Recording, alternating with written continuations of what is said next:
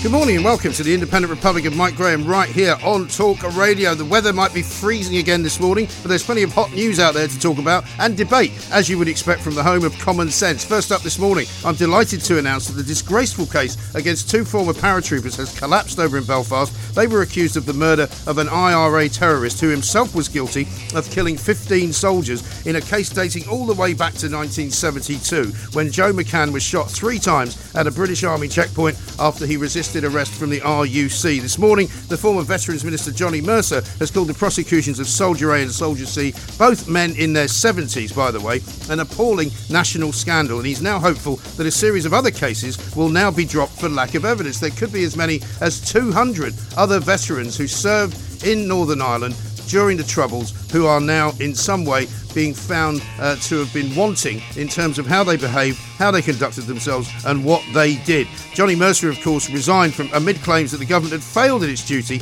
to protect these brave men who had simply put their lives on the line for their country during those Troubles, and to be dragged through the courts 50 years afterwards is nothing short of an abomination. Boris Johnson should fix this problem and fix it now, because it's another stain on the way that this government has not kept its promises to the very people who it relied upon to calm the troubled waters of Northern Ireland during a very, very difficult time and a very turbulent era. We'll be asking commentator and barrister Bobby Friedman why things went so far in the judicial system following the Good Friday Agreement being signed in 1998, which of course led to many IRA terrorists being released to walk the streets of Ireland quite freely.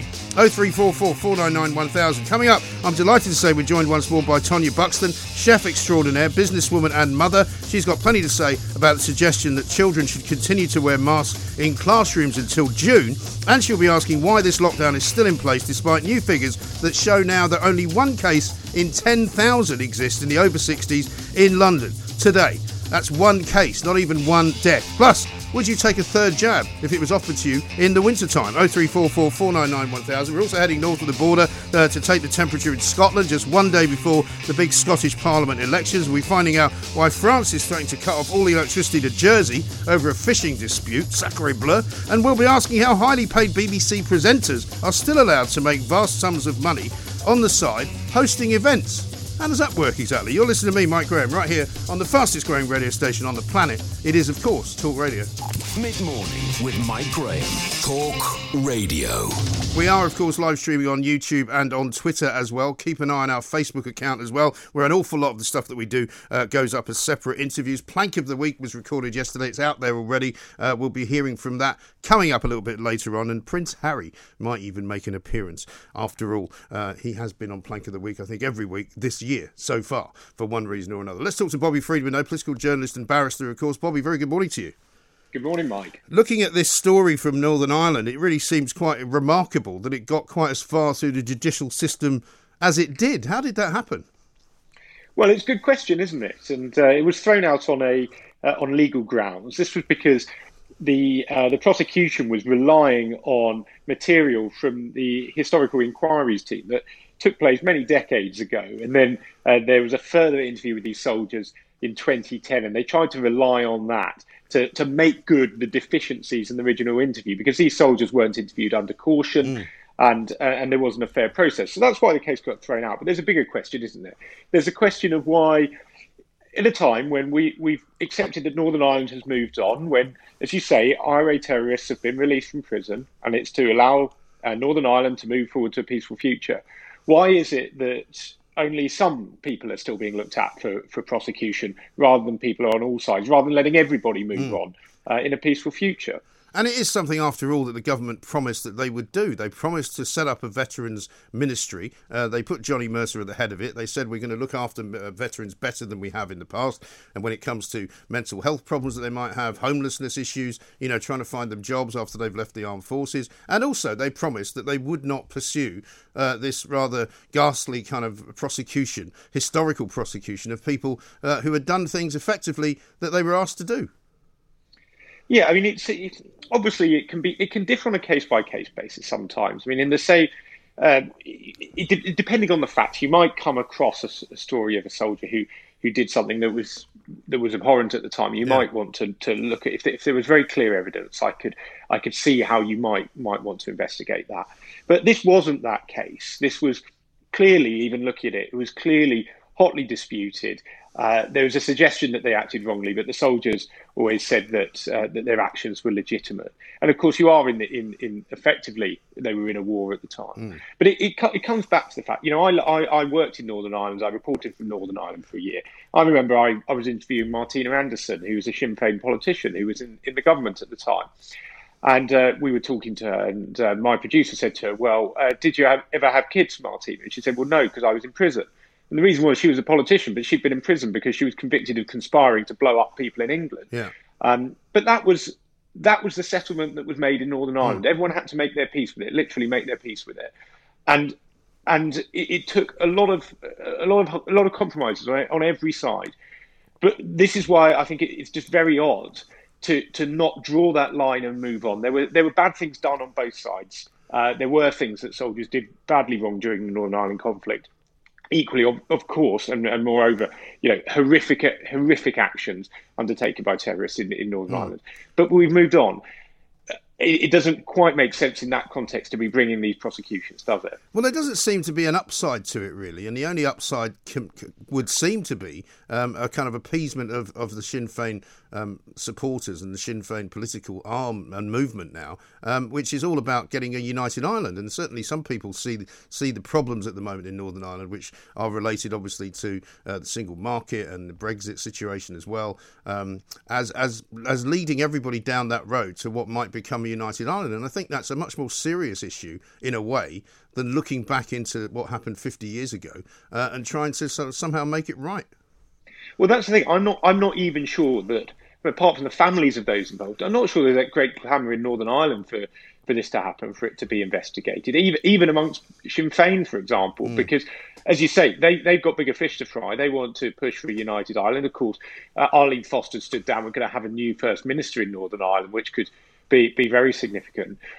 All of these issues, we want to preserve peace in Northern Ireland. Peace in Northern Ireland has done wonderful things there, and the progress that Northern Ireland has made over the past 15 years is astonishing. Yeah.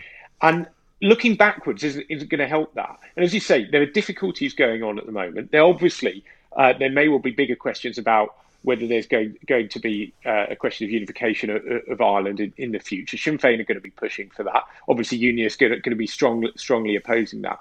These are all future questions. What does it achieve to go back 40, 50 years in highly disputed circumstances, where it's going to be incredibly difficult anyway to try and get to the truth of this? Yeah. To rake over old wounds and old ground. I'm not sure what that does. And for these two individuals as well, as we're calling them, Soldier A and Soldier C, I mean, they've been dealing with this now for something like 15 years. Without knowing whether they're going to be found guilty, whether they're going to be dragged through a court, whether they're going to end up having to go to jail. I mean, it must have been dreadful for them, because Paul Johnson, who's quoted this morning, who was Deputy Director of the Historical Inquiries team, said that they had found no new or compelling evidence against either of these men, and yet the Northern Ireland Public Prosecution Service went ahead with the prosecution anyway. Yeah, I find it really surprising. We have to remember what a lot of British soldiers went through. The conditions in Northern Ireland were horrific. I remember, as I say, when I was working out there, I went and spoke to lots of former soldiers. One guy who was 18, blinded within 3 months of going over there, for example. Yeah. Others badly injured, terrible injuries. This was proper warfare, terrible conditions that these soldiers were in. Now, as I say, that doesn't mean that every British soldier acted at all times with propriety and did the right thing. Of course, we know the reality is that didn't always happen.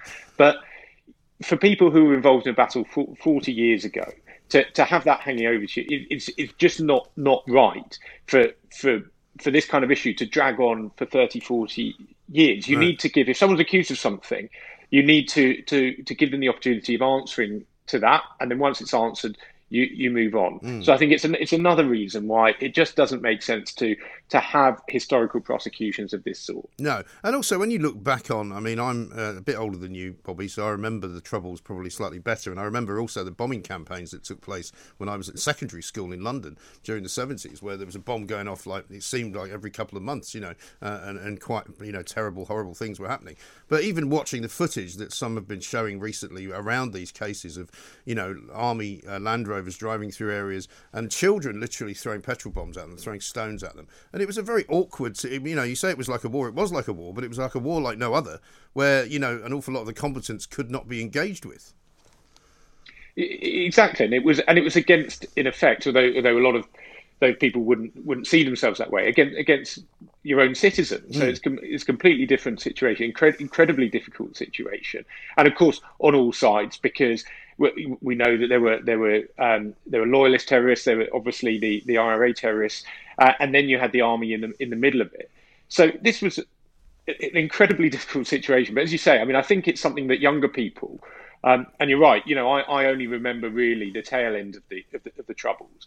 But people who are younger than me don't have any living memory of it going. I remember Canary Wharf bomb, Warrington bomb, that kind of thing. But people who are 10 years younger than me don't know that happened. It's easy to forget where Northern Ireland was. It's easy to forget that in the middle of Belfast, one of the capitals of the four nations, that there were roadblocks, you couldn't get around the city. And I mean, there still is. I mean, when we were looking just a few weeks ago at some of the problems with the demonstrations and the riots that were going on, there's still a gate that separates two halves of the city, and people don't get that. I mean, Belfast is a very specific place, and if you've been there, Bobby, you'll understand. But if you haven't been there, it's hard for people to even measure what it's like to have Catholic and Protestant communities more or less completely ghettoised. And as much as they've done wonders to work together, there's still a massive problem there. Absolutely. And the so-called peace walls that you're talking about, an ironic name, where you have Protestants and Catholics literally on the other side of a fence from each other. And that's why it is such a tinderbox, that you can't just take it for granted. And I think that's the problem, that when you dig things up from the past, some things are just better left, because if you rationalise, analyse stuff too much when you're trying to move on, it makes it difficult to do so. For when you have terrorists in government, if you really think about that too hard, it's pretty difficult to accept that. But people have accepted it in a very mature way in Northern Ireland, because they can see the benefits. They know that it is better for everybody to have peace. But that is why it's not that all the discussions at the moment about with the EU and ensuring the future peace in Northern Ireland, this isn't some political posturing. It's because of the fact that actually the resolution that's been achieved there is really incredible. The fact that what has been done is something that has not been done in many countries around the world, and Northern Ireland is used as an example when people are trying to resolve conflicts elsewhere. In Colombia, they look at what happened in Northern Ireland, but you can't take it for granted. And as I say, the more you take us back to the 1970s, in what we're looking at today, the more it pushes us back there. We don't need to do that. Northern Ireland needs to look ahead and not dwell on the past. No, of course. And I mean, this is being called a day of shame for the government, a farcical trial. I mean, with your barrister's hat on, will this put pressure now on the Northern Ireland Prosecution Service? Maybe the government will put that pressure on them to say, look, we really should have another look at all of this and perhaps not proceed. I'm sure it will. I mean, certainly any prosecutions that are based on evidence from the historical inquiries team, as this one was, I mean, I think those are going to be untenable. But I think it does raise the broader question, because you look at what's the public interest in these prosecutions at this point. And I think this shows the risk of trying to prosecute events from long ago. It's not saying that you necessarily shouldn't. And as I say, a case could emerge where there was really clear evidence, for example, of a really horrific crime being perpetrated, and that would be much more difficult. But but I certainly think that this is going to stop further prosecutions of this sort, because you see where this ends up. Well, exactly right. And it can't be cheap either. Do you think there's any chance that soldiers A and C might seek some kind of compensation, or do you think they'll just be glad it's over? Well, it's generally difficult to get compensation when you're prosecuted. The parameters, the rules for getting that compensation are very tightly drawn. So I imagine that's unlikely. Look, most people who are wrongly accused of crimes or accused of crimes and acquitted generally want to move on with their lives, and they have to make the best of it. These guys are in their 70s. I imagine they they want to make use of the next 10, 20 years rather than dwelling on the past. Yes, well, let's hope so, and let's wish them well. Just on another legal point, I was interested on your view, Bobby, on the care home situation, because we heard Harriet Harman this morning on Julia Hartley-Brewer's show talking about how it's very simple to make a little bit of legislation in the Commons to basically enforce a piece of guidance which at the moment is not really being followed by care homes. The situation being that, some care homes are not really following the spirit of the guidance which they're being given, which is to let people in to see their loved ones. Well, if care homes won't do it, then government should step in. It is simple. You could do it. You could do a very short piece of legislation. What has happened with care homes and access to care homes is really a national scandal, isn't it? Now, of course, you want to protect people in care homes, and we all know that if someone gets COVID in a care home and you're unvaccinated in there, and it will spread very easily. But the point is now vaccines have been offered to everyone. Everyone in care homes should have already been vaccinated. And it's just cruel. It's cruel. I mean, I read a story in the papers this week of a widow in a care home who went to the funeral of her husband and then was forced to go into isolation for 14 days. Right. I mean, that is just a lack of basic humanity, isn't it? Yeah. I mean, I just do not know how we as a society can allow that kind of thing to happen to people. So we need to ensure that people who are in care homes, often with conditions like dementia, who therefore will suffer the most from a lack of contact, we cannot let these people be in there isolated, effectively imprisoned. It is just a national disgrace. It really is. And it seems to me to put a spotlight once again on the whole care home sector, which before COVID was already kind of being looked upon as not really fully functional and not really fit for purpose, because so much of it is run privately, so much of it is run for profit, so much of it is run in a way which is quite frankly disgraceful. I've heard stories of people being told if they don't like it, you can move your relative somewhere else, this kind of thing, where, there doesn't seem to be any kind of cogent policy which all of them follow, because they seem to do whatever they want. Yes, and it's a real issue, and the problem is care homes are lucrative, and there are frequent stories where a care home can be closed down at very short notice, and we all know moving an old person to a new home can frankly kill them. Yeah. I mean, they're not the same again. It's just one example, and I do think that we always knew there was a problem with the care sector, and there's not enough funding for it. And to be fair to Theresa May, what did for her in the 2017 election was an attempt to try and deal with it. And I think we need a mature conversation about how we fund social care in this country.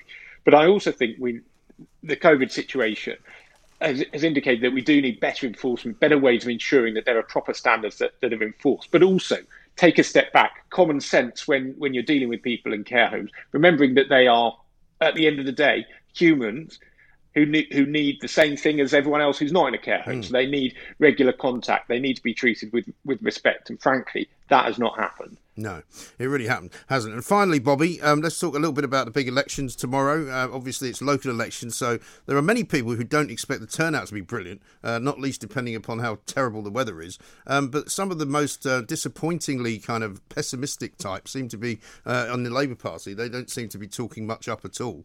And in fact, the argument seems to be, if it's really bad, will Keir Starmer survive? Yeah, well, you always have to be a bit careful, don't you, going into election day, because it's in every side's interest at this point to say how bad their chances are, so that whatever they achieve is seen as a victory. But it's certainly right. You've got the big mayoralties. You've got in West Midlands. You've got the Tees mayoralty. They're coming for re-election. Looks like the polling's very bad for Labour at the moment on that. Obviously, the Hartlepool by-election, a really big test. And remember, that is a seat that has been solid Labour for years. Yes, of course, Tories did very well in the Red Wall at the last election. But this was Peter Mandelson's seat, so it would be a very, very big deal for a governing party as well to win this midterm by-election. Yeah. That would be really significant. So, yes, for Keir Starmer, I think he needs to hold on to Hartlepool. He needs to try and win one of the mayoralties. Anything less than that, will be a very, very bad night for him. But it's not clear where Labour could really go next. I think that's the big problem. No, I think the biggest problem they've got is who do they represent now? And that's the kind of conversation that's being had. The left in the party is saying, well, clearly Keir Starmer is not the answer because he's somehow managed to make himself even less popular than Jeremy Corbyn. But by the same token, there isn't really anybody else that they represent now, apart from that kind of rather inner city, metropolitan kind of intellectual left. Yeah, and I think Keir Starmer's problem is he's afraid to sort of be who he is, and whether people love or hate Boris Johnson, he is who he is. Whereas Keir Starmer, you always feel that you're just getting a really anodyne version of the real Keir Starmer. We never hear what he actually thinks about anything, and we know that because he supported Jeremy Corbyn in office for years and tried to get Jeremy Corbyn to become Prime Minister, when we all know that in reality Keir Starmer hated the idea of Jeremy Corbyn being anywhere near number 10. Yeah. So that's his big problem he has. And as you say, Labour's got this big divide now where, yes, they win the votes of university professors, and that's absolutely true. But how do they win proper, traditional Labour voters in those northern heartlands? Because the way Labour set itself up has alienated them. And I think it's coming on to a bigger issue, which is how long are voters' memories about Brexit? And I think maybe in Hartlepool, this has shown that their memories are a bit longer than Labour would have hoped, because they don't forget that Labour did want to have a second referendum and didn't want to actually achieve Brexit. And I think what's interesting is Keir Starmer obviously wants to just pretend that there's no such thing as Brexit.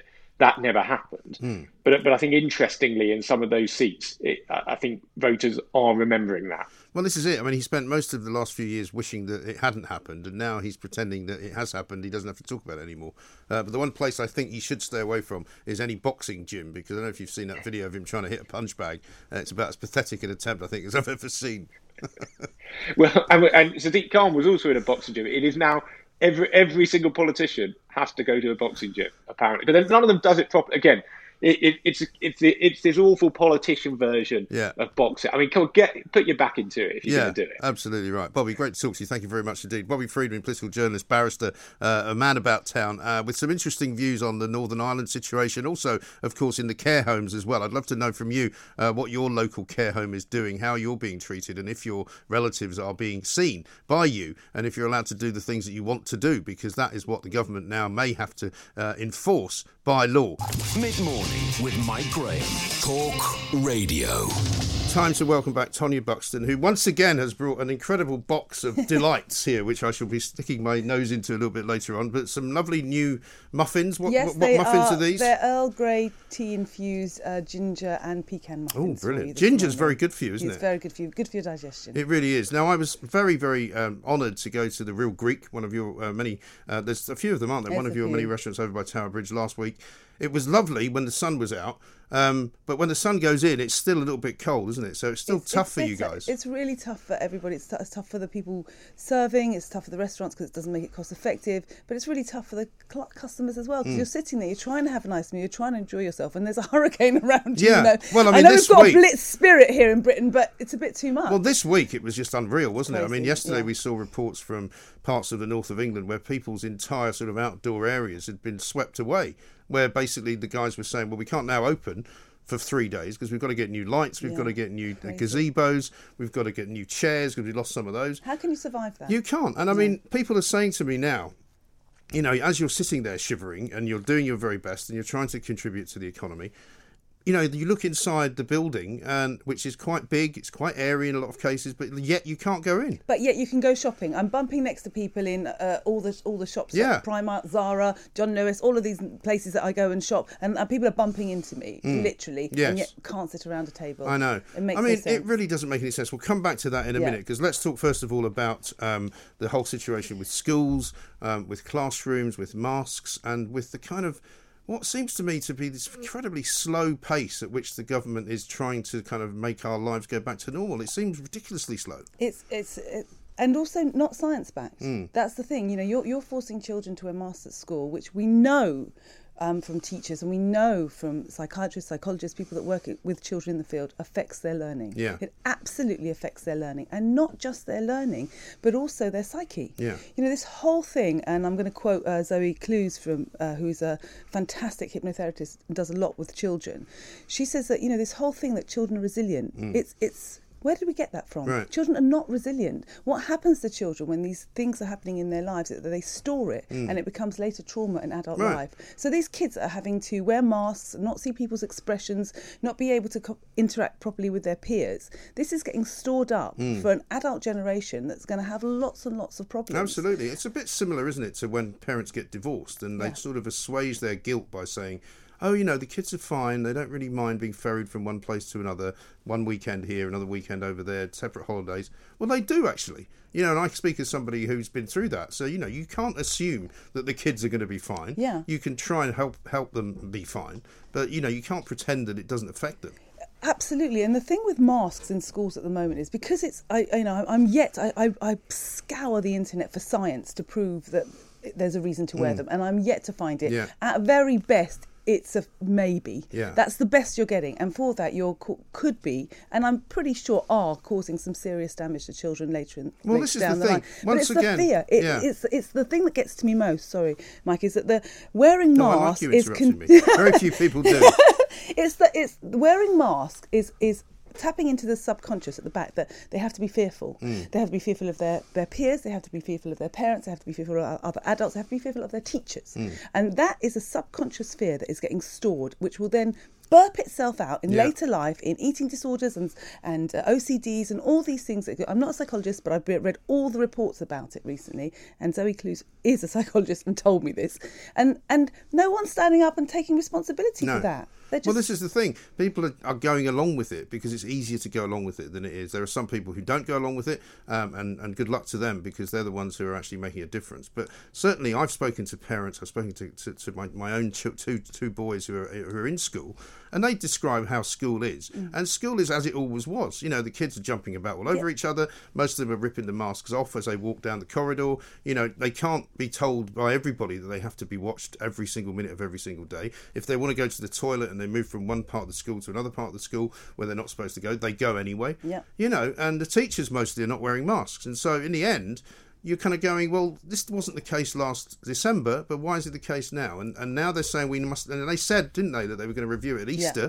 We're now well past Easter. We're past May Day. They're now saying let's do it until the summer. But on what grounds? This is what confuses me so much. I don't understand the grounds. I'm not kind of actually a negative polemic person. Up until COVID hit, I was a very law-abiding person, not questioning anything because I thought that the government had my best interests and my children's best interests at heart. But because this has happened lately, I'm having to question it, and I want to be told why. Yes. Why do they have to wear masks? Explain it to me. I'm not unreasonable. And they can't. Just let me know why. And that's the difficulty. I mean, Julie Hartley-Brewer does this every single day. She'll get a government minister on and she'll ask them, please, to tell us what's different now from what was happening in December. Yeah. What's different now from what was happening last year, when even Sage was saying it's not a good idea to wear one. Yeah. Right? Yeah. Then it suddenly became a good idea to wear one, and then it was because it was protecting you. Then it was because it was protecting other people. You know, there seems to be always a different reason for doing it, and it doesn't seem to be any rhyme or reason to an awful lot of it now. No, it all sounds like, for me, as a lay person, as a kind of working mother, it just sounds like a reason to keep people frightened. That's what it feels like. And the problem with that is there are people who are frightened. Oh, really? And kids that are really frightened. Yeah. You know, children that are really frightened. And the problem with that is that, yes, it might keep people in their box doing as they're told because they're frightened. But as I said, the conversation needs to be about, what is this fear doing? And what is this fear doing to our children and our young adults? That's what my big concern, the thing that keeps me up at night is my children. Yeah. You know, businesses and things like that, I get that you know, I worry about them, but that doesn't keep me up at night. What keeps me up at night is what's happening to my kids and what's happening to kids generally. Sure. And this insidious creep of fear, the wearing of masks, keep your distance, wash your hands all the time, it's getting into their subconscious. They're not going to recover. And I want someone to explain to me why this is necessary. Well, exactly right. And I think we are owed that at the very least. I was talking to somebody the other day who said that there was a new sort of mother and baby group because they just had a child. Yeah. And the mother and baby group were told, well, if you're going to attend, the mother needs to wear a mask. Now, the whole point of a mother and baby group is to teach a baby about That's obscene. intercommunications, right? It's obscene. And It's the baby obscene. won't know what a face looks like. Yeah, no, and the babies stare at faces. That's one of the things that they do. That's what's so lovely having a newborn or a young baby is that they look at you adoringly. Yeah. They pick up every single movement of your face. It's all about that interaction. Yeah. Now, if you've got a face mask on, what are you teaching that child? I mean, gosh, don't And get what me. are they- and I'm also, what are thinking they that, Mark, looking I at? hadn't even thought of newborns and Yeah. things like that. I've been thinking of kind of school-age children. Now I'm going to worry about them as well in their playgroups. Well, It's yeah, ridiculous. because I've had 4 children, and you every time you look at a baby, something else happens. Yeah. They see something else. Absolutely. Or They read something or you go, else. they're smiling. Yeah. And then you realise you've just got wind. It's all of that Yeah, stuff. yeah. But you learn it as a Yeah. parent as well. And if you're a first-time parent and you're being told you have to wear a mask and your baby can't look at you, I mean, why? Exactly. Why? Explain to us why. If there's good science and good reason, we will all do it. But there is no good science. There is no good reason.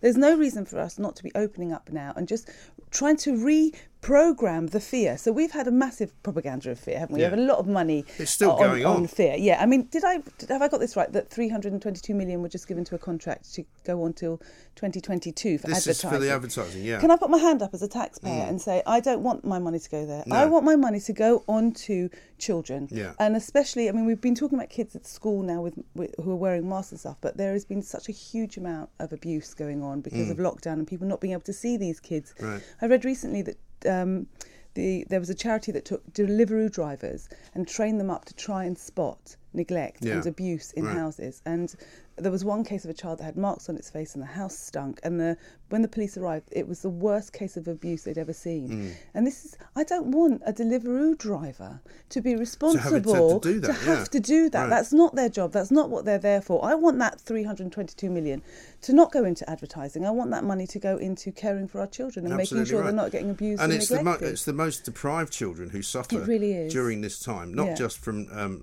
being locked into a house that they're frightened of being in because they need to get out, Yeah. but because nobody can see what's going on. Exactly. And you suddenly have this secret world where you don't see anybody. I mean, I'm very encouraged now that I see more and more people out. Yeah. The trains are busier, the streets are busier, as you say, the shops are busier, but there's no real rhyme or reason to why everything else can't be No, busier. I mean, like I say, if there's only one, it's not even one death, it's one case It's insane. in 10,000 in London overall, over people over 60 years of age. The conversation needs to change from COVID to getting on and saving our children. I don't know if you know this, Mike, but I was a primary school teacher up until were the you? age of 30. Okay.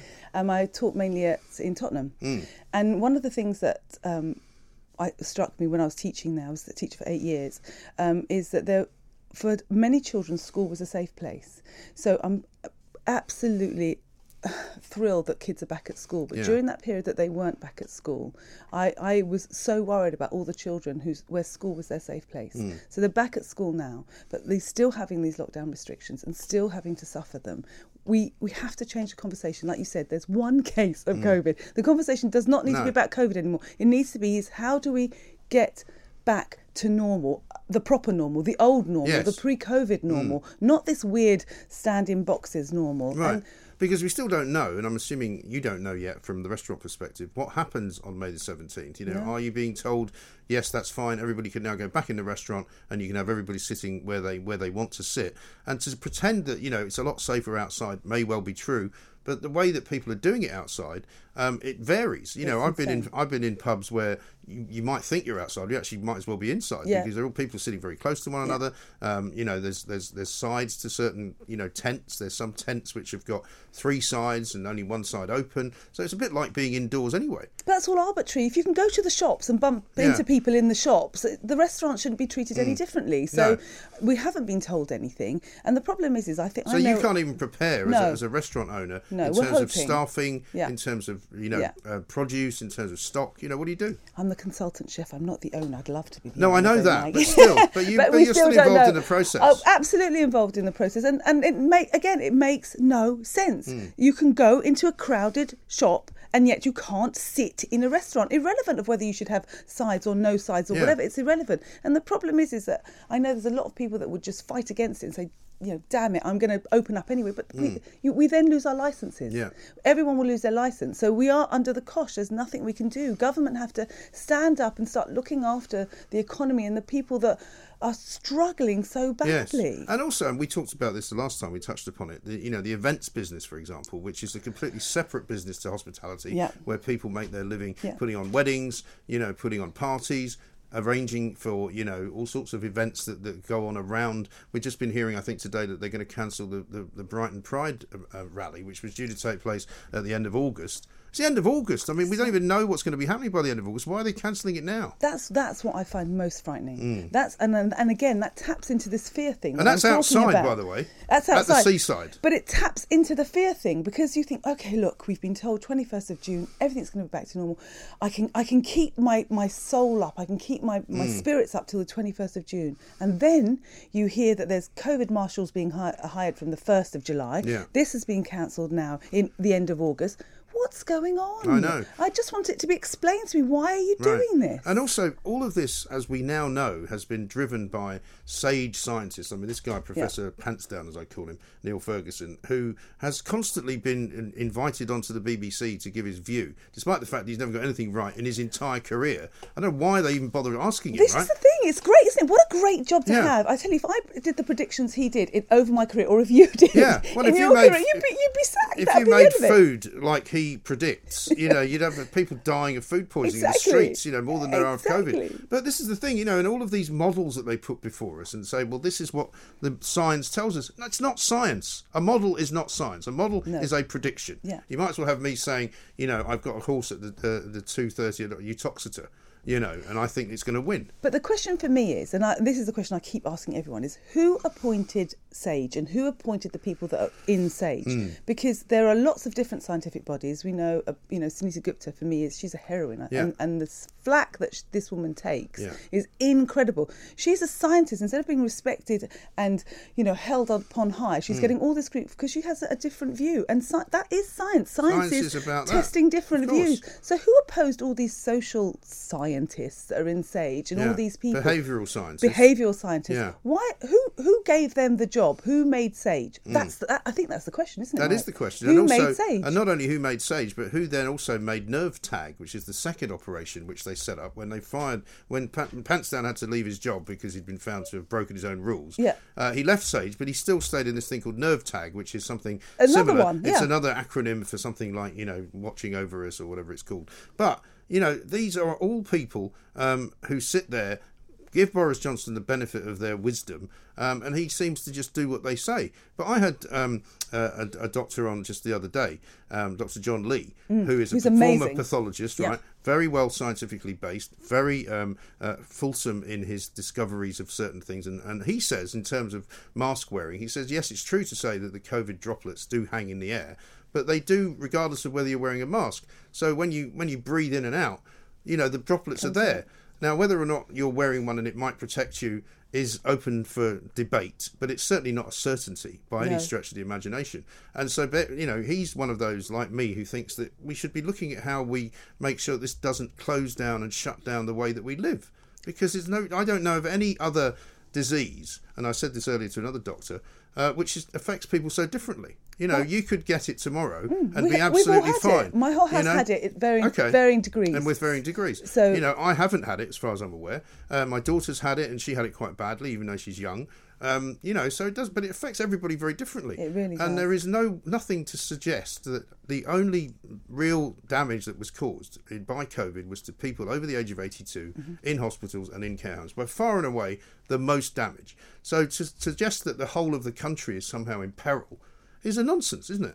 Again, it's all about the fear. It's all about what would be really lovely, and what I would have thought would have happened in a country like this is that we would have got all the different groups of scientists, and we would have had an open debate about it. Right. So we can hear scientists debate against scientists, but I want scientists in that field to debate against it. I don't want a psychological or a social scientist or these scientists debating it, because they just debate on how people are going to react.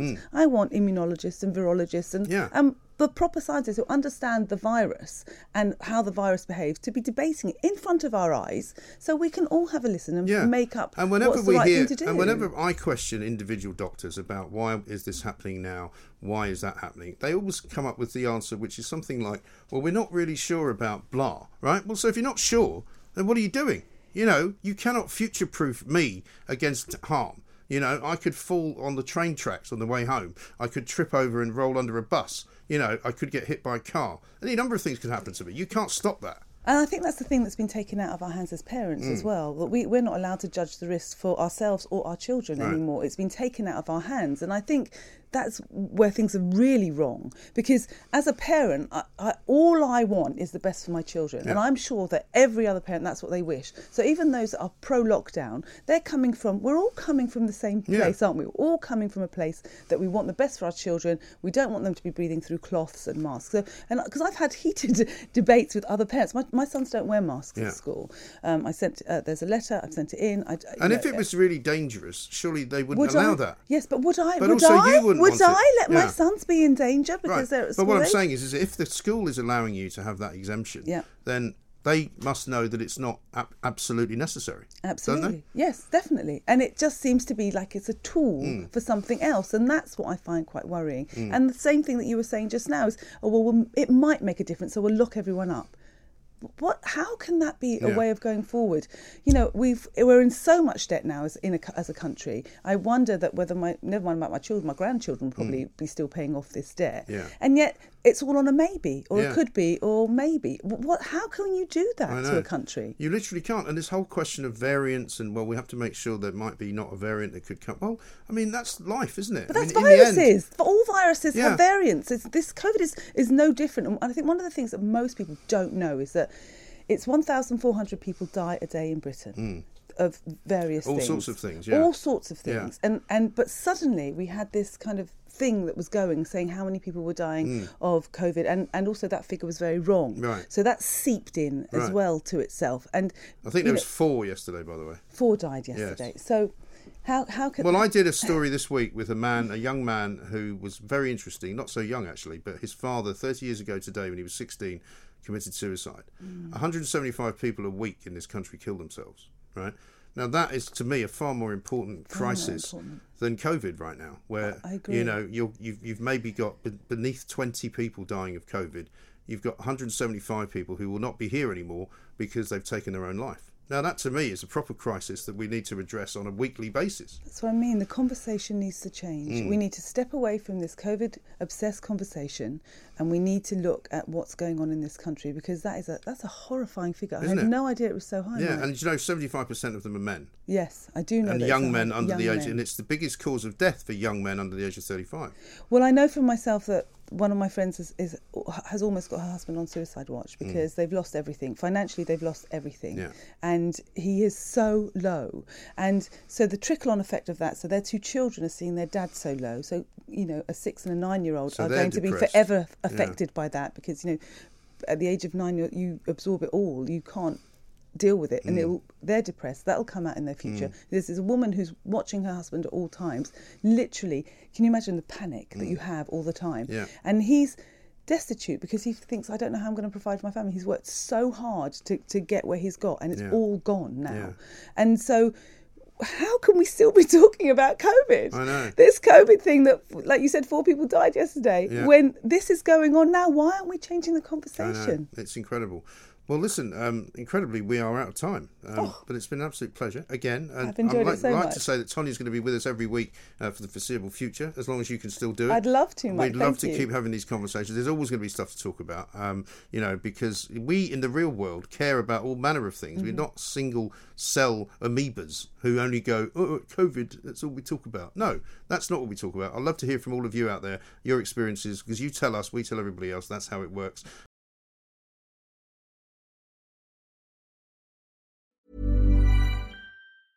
It's that time of the year. Your vacation is coming up. You can already hear the beach waves, feel the warm breeze, relax, and think about work. You really, really want it all to work out while you're away. Monday.com gives you and the team that peace of mind. When all work is on one platform and everyone's in sync, things just flow. Wherever you are, tap the banner to go to Monday.com. There's never been a faster or easier way to start your weight loss journey than with PlushCare. PlushCare accepts most insurance plans and gives you online access to board-certified physicians who can prescribe FDA-approved weight loss medications like Wegovy and Zepbound for those who qualify. Take charge of your health and speak with a board-certified physician about a weight loss plan that's right for you. Get started today at plushcare.com/weight loss. That's plushcare.com/weight loss. plushcare.com/weight loss.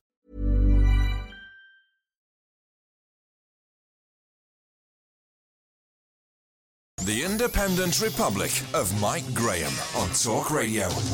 Right now we're going to talk to Rebecca Ryan, Campaign Director at Defund the BBC, because guess what? Amongst many of the things that BBC presenters have, apart from six-figure salaries and rather nice expenses and taxis everywhere, is that they're still allowed, believe it or not, to do private engagements which rake in the cash for them, sometimes even using BBC property, sometimes even doing Zoom calls from BBC meeting rooms, sometimes using parts of the BBC organisation, and yet still making thousands and thousands of pounds despite being paid by the public purse. Pretty disgraceful situation. Let's find out from Rebecca why they're still allowed to do it. Rebecca, very good morning to you. Good morning, Mike. How are you? Yeah, very well indeed. Nice to see you. Very kind of you to join us. I mean, Emily Maitlis, she gets paid £370,000 a year. She hosted a webinar on a company's website and was paid $5,000 for the privilege. Similar payments going to Andrew Marr, who used a BBC meeting room apparently to do the same thing. I mean, it seems extraordinary to me that these people can just do what they like. Yeah, indeed. It's just, you know, it's the hypocrisy, I think, that jumps out at me most. You know, the way the BBC have been going after sort of who paid for Number 10's wallpaper. You know, because they're talking about, well, most of the British public think it's irrelevant who paid for Number 10's wallpaper, but the BBC's point is that whoever pays has influence. Well, surely the same is the case here. You know, if you do sort of, you know, a nice backhander sort of job for some wealth fund manager, did they not get influence in return as well? Is it not the same thing? Well, exactly right. And also, it's so ridiculous to me, the amounts of money involved here. We've got Dan Walker, BBC breakfast presenter, $260,000 a year this guy gets. He's had about 2 events charging £5,000 each for a wealth management firm. For Michelle Hussein, who gets $265,000, she's done it as well. It just seemed, I mean, what's happened to this new guy, Tim Davie? He's supposed to have come in with a new broom, hasn't he, to sweep away all of the situations that were wrong, to tell all the presenters they're not supposed to have political views on Twitter, which doesn't seem to be working either. I mean, it doesn't seem so these change. It's just carry on as you were. Absolutely. And those figures are actually only for the first 3 months of this year. So that's 3 months worth of earnings. It's not sort of an annual figure. Right. So, yeah, and I think what's really bad about it, I mean, I'll come back to Tim Davie, but it's the fact that these people are using a taxpayer-funded platform. You know, they wouldn't be invited to speak at these, you know, dinners or moderate these sort of senior executive schmoozing events if it wasn't for the taxpayer-funded platform that they were being given. Right. And I think that's pretty outrageous. But Tim Davie, yeah, I think it was pretty obvious early on that, you know, he's more interested in sort of winning the PR battle than actually making any real change. I don't think we've seen anything that's actually changed since he's come in. No. But he's fighting the PR fight. So. Well, that's the thing. I mean, you know, as soon as he uttered the immortal words, you know, that political messages should be kept to an absolute bare minimum. They shouldn't really be made at all if you're a BBC presenter. It more or less immediately was gave a free pass to Gary Lineker, because Gary Lineker said, well, I don't have to do that. I mean, this is a guy, by the way, Gary Lineker, who at the weekend broke his own embargo on Twitter because he was supposed to be doing that 4 days to beat racism thing. And so we're not going to tweet for 4 days. But he couldn't help himself, and by 7:30 on Saturday night, he'd put a tweet out which he had to delete on when everybody, and it was against Lawrence Fox, of course. So it was a political tweet, which he had to then take down because people reminded him that he was meant to be boycotting Twitter. Yeah, exactly. And Gary Lineker isn't even covered by these figures that have come out today because he's a freelancer. So God knows what he's been earning on the side. He's made a huge amount of money out of the license fee payer, essentially. So. And he sort of regularly rips the Mickey out of the license fee payer, doesn't he? Because he even tweets about the fact that what value for money he is, and he takes a pay cut and makes himself out to be. And I mean, he's quite a whimsical guy, and I don't object to him as such. But it's a joke of an organisation now. Yeah, absolutely. And I think the thing is that stands out again is the hypocrisy here, because you know, the BBC are constantly pushing this kind of woke agenda and virtue signalling. But at the end of the day, what we can see clearly in these figures is that the rich are getting richer and the poor are getting poorer. And those poor people are the people who are being bullied in their homes by the BBC. Yes. You know, the elderly are being harassed with letters threatening them fines. You know, single mothers, the vulnerable who are stuck at home are far more likely to be prosecuted for not having a TV license purely because they're sitting ducks. So, you know, perhaps they do all this virtue signalling just to cover their guilt. I don't know. Well, this is the trouble, isn't it? Because, again, it's the vulnerable people who are frightened the most. I mean, if I got a letter from the BBC threatening me with anything, I'd set fire to it and throw it out the window. Whereas, you know, most people who are, say, living on their own or might be elderly, and a lot of women seem to get targeted, don't they? Are genuinely worried that somebody's going to come knocking on their door, going to break in and going to take their stuff. Yeah, absolutely. Well, I don't know if you've seen any of these letters, but they are extremely threatening to people who, you know, are sort of living, you know, an average person, you know, they get a threat of a fine of £1,000. That's a huge impact if it was to be real. So you get a letter that looks like a red bill, you know, reminder, and it's sort of worded in a very deceptive way to make it look like actually you do need to pay for a license, even if you're just watching on demand. It's quite deceptive. And they use these threats deliberately to push these more vulnerable people into paying and keeping them funded. And then here they are just sort of, you know, noses in the snouts in the trough and riding on the gravy train. And that's only the bits that we know as well, because you can be pretty sure if you're, you know, Emily Maitlis and you're getting paid $5,000 by some big company, there's going to be other things going on in the background, which you might either be, you might be in receipt of some form of perk. You know, they might supply you with a nice, you know, S-Class Mercedes to take you to your next holiday. You know, all sorts of stuff could be going on. There doesn't seem to be any transparency until they get asked the question, because they had to be forced to give these things out, didn't they? Yeah. Yeah, this is the first year that they've actually released these figures, and they seem to be sort of presenting it as a kind of, oh, look at this, isn't it good that we're revealing these figures to you?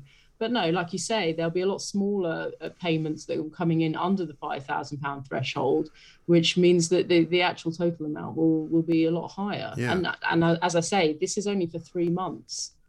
And when they do kind of talk about the prosecutions and the small number of people, I think I read a piece where I think it was Tim Davie who said, "Oh, but only 5 people have gone to prison in the last few years." It's like, well, that's 5 people too many. What do you mean only 5 people have gone to prison for not paying for a TV licence? It's ridiculous.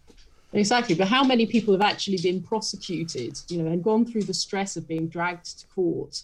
You know, and that's not a small thing to people. You know, it can have a huge impact on people's lives. And how many people have given in actually before they got to court because the letters are just so bullying that people think, oh, actually, this isn't worth the hassle. I just want the stress off my plate. I'll just pay it, even though I don't want to fund this organisation. So the fact that 5 people, like you say, went to prison, well, that's just the top of the iceberg, really. All the other stress and bullying is going on underneath. It's absolutely not on. And what's the situation now regarding the licence fee? Because from what I understand, they've kind of kicked it into the long grass again now, haven't they? Until about 2027. So nothing's really going to change.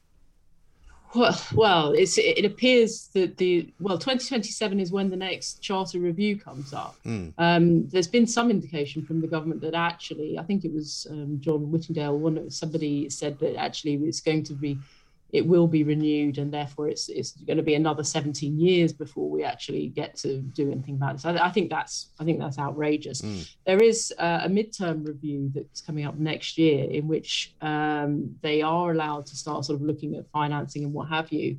And what we would be looking for at Defund the BBC is for there to be some kind of staggered move down away from the licence fee. And if the government don't start doing it now, they will sign a new charter, because they're not going to suddenly cut off the funding to the BBC. It needs to be sort of tapered down, sort of crossover into commercialisation. So we'll know in the next year if the government are going to actually do anything about this. And I think it's just for everybody. I mean, everybody that supports Defund the BBC and a huge amount of the public out there who don't want to have to keep paying for this. For people to just, you know, stop paying, just move over to on demand, stop paying, and you know, put the pressure on them that way, because it's, you know, it's just outdated and not needed. Right. Well, that's the thing. I mean, it's such a cumbersome model, isn't it? With so much. I mean, every so often I'll switch on, the BBC news service, the 24-hour news service, just because, I can't imagine why, but I just sort of self-harming myself. But, there's always some new face that pops up, some new correspondent. You go, well, how long have they been there? Somebody in Washington or somebody in Tokyo. And you kind of going, oh, sorry, this person has clearly been there for a long time and you've never seen them. There's thousands of them. Absolutely. Very bizarre. Well, Rebecca, listen, good luck with the campaign. I'm sure that many people will be behind you. Director of Defund the BBC. You can find her on Twitter, Rebecca Ryan, talking to us there about the ludicrous latest from the BBC, where Emily Maitlis, Dan Walker, Naga Munchetti, of course, she gets paid $5,000 for an online event as well, 195,000. Andrew Marr, he's gone 360,000 a year, by the way. Absolutely incredible. And they take all this money as if they've somehow earned it, as if they are somehow entitled to it, as if somehow they would get that if they came and worked here. Well, I don't think they would, actually. The Independent Republic of Mike Graham on Talk Radio. Fascinating story all over the papers this morning, particularly on the front page of the Telegraph. French threaten to cut off power supply to Jersey over fishing row. Let's talk now to James Filial, who's editor of the Bailiwick Express down there in Jersey. James, a very good morning to you. Good afternoon, I should say. Good afternoon, Mike. Now, this is a very bizarre story. I mean, just when you thought that Brexit wasn't going to be any stranger than it already has been, we've now got the French, who supply apparently 95% of your electricity, threatening to sort of cut the cord. It's extraordinary, isn't it? It's absolutely incredible. It all cropped up yesterday, and I think people here were very surprised by the threat. It was completely out of the blue that the French would say that they would do that. Yes, quite. I mean, is it the case that everyone knew that the French had this much power over your electricity supply?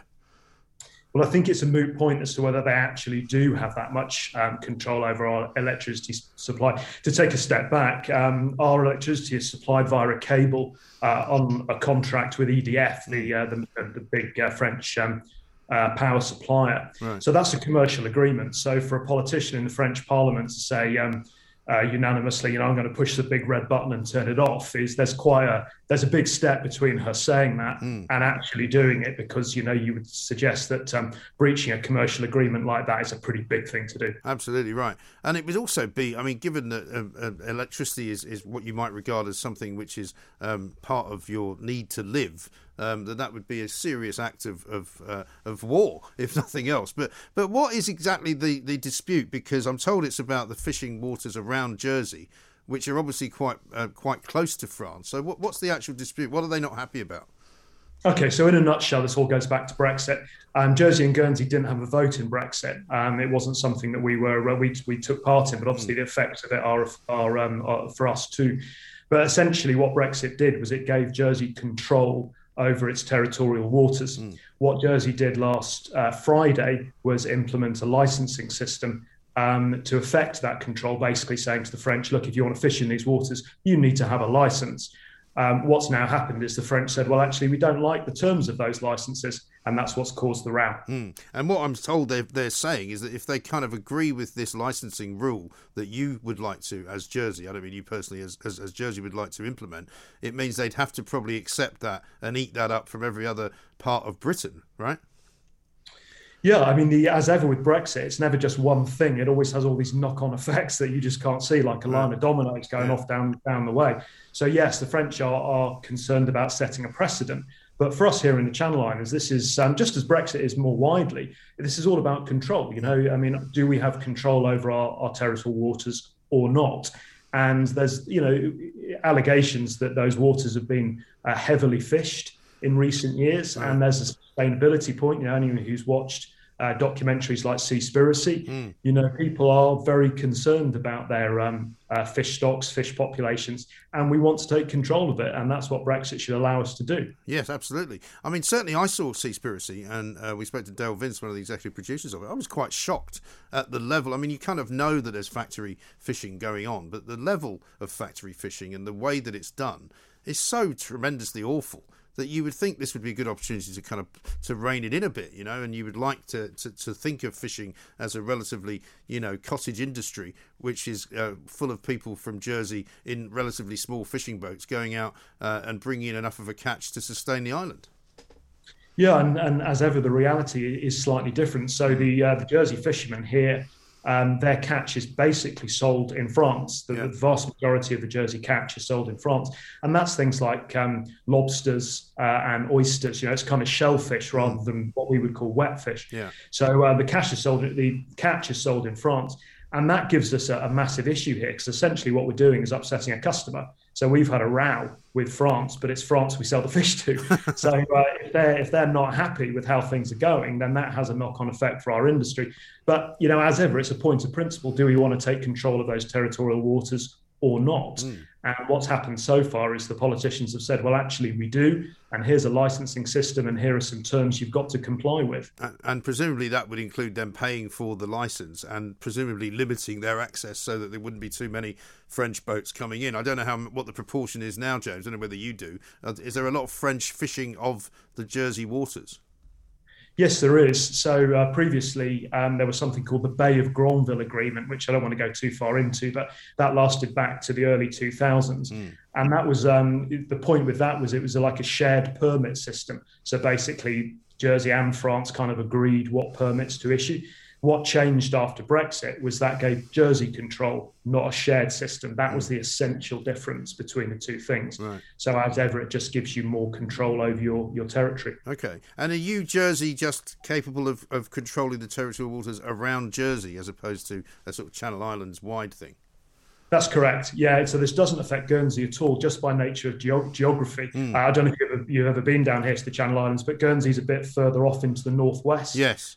Yeah, funnily enough, I used to go to Guernsey as a child, so I don't remember it that well, but I've never actually been to Jersey. I've always wanted to come to Jersey.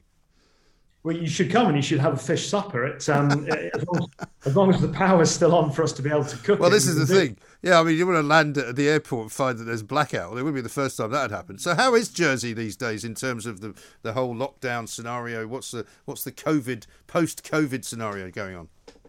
Well, I mean, I hate to use a word like lucky in the context of COVID, but we do feel perhaps a bit more lucky than other places because Jersey has borders, obviously. So because you can control borders, quite simply, we've been able to protect ourselves from some of the worst effects of COVID. Obviously, we have had some cases and we have had some people, unfortunately, passing away because of it, but not in the numbers that you've seen in the UK and they've seen it in Europe.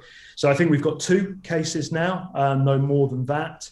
And our vaccination program is proceeding at pace. So, people are getting vaccinated. So we're actually opening up now. We're eating outside and we're eating inside as normal. So there are very few, if any, restrictions for local people here now. And we're open to travel again from the UK. So if listeners do want to come and experience some of what Jersey has to offer, then we are open. Well, listen, you've just done the greatest advert, I think, for Jersey that I've ever seen, James. And thank you for being so knowledgeable about the fish.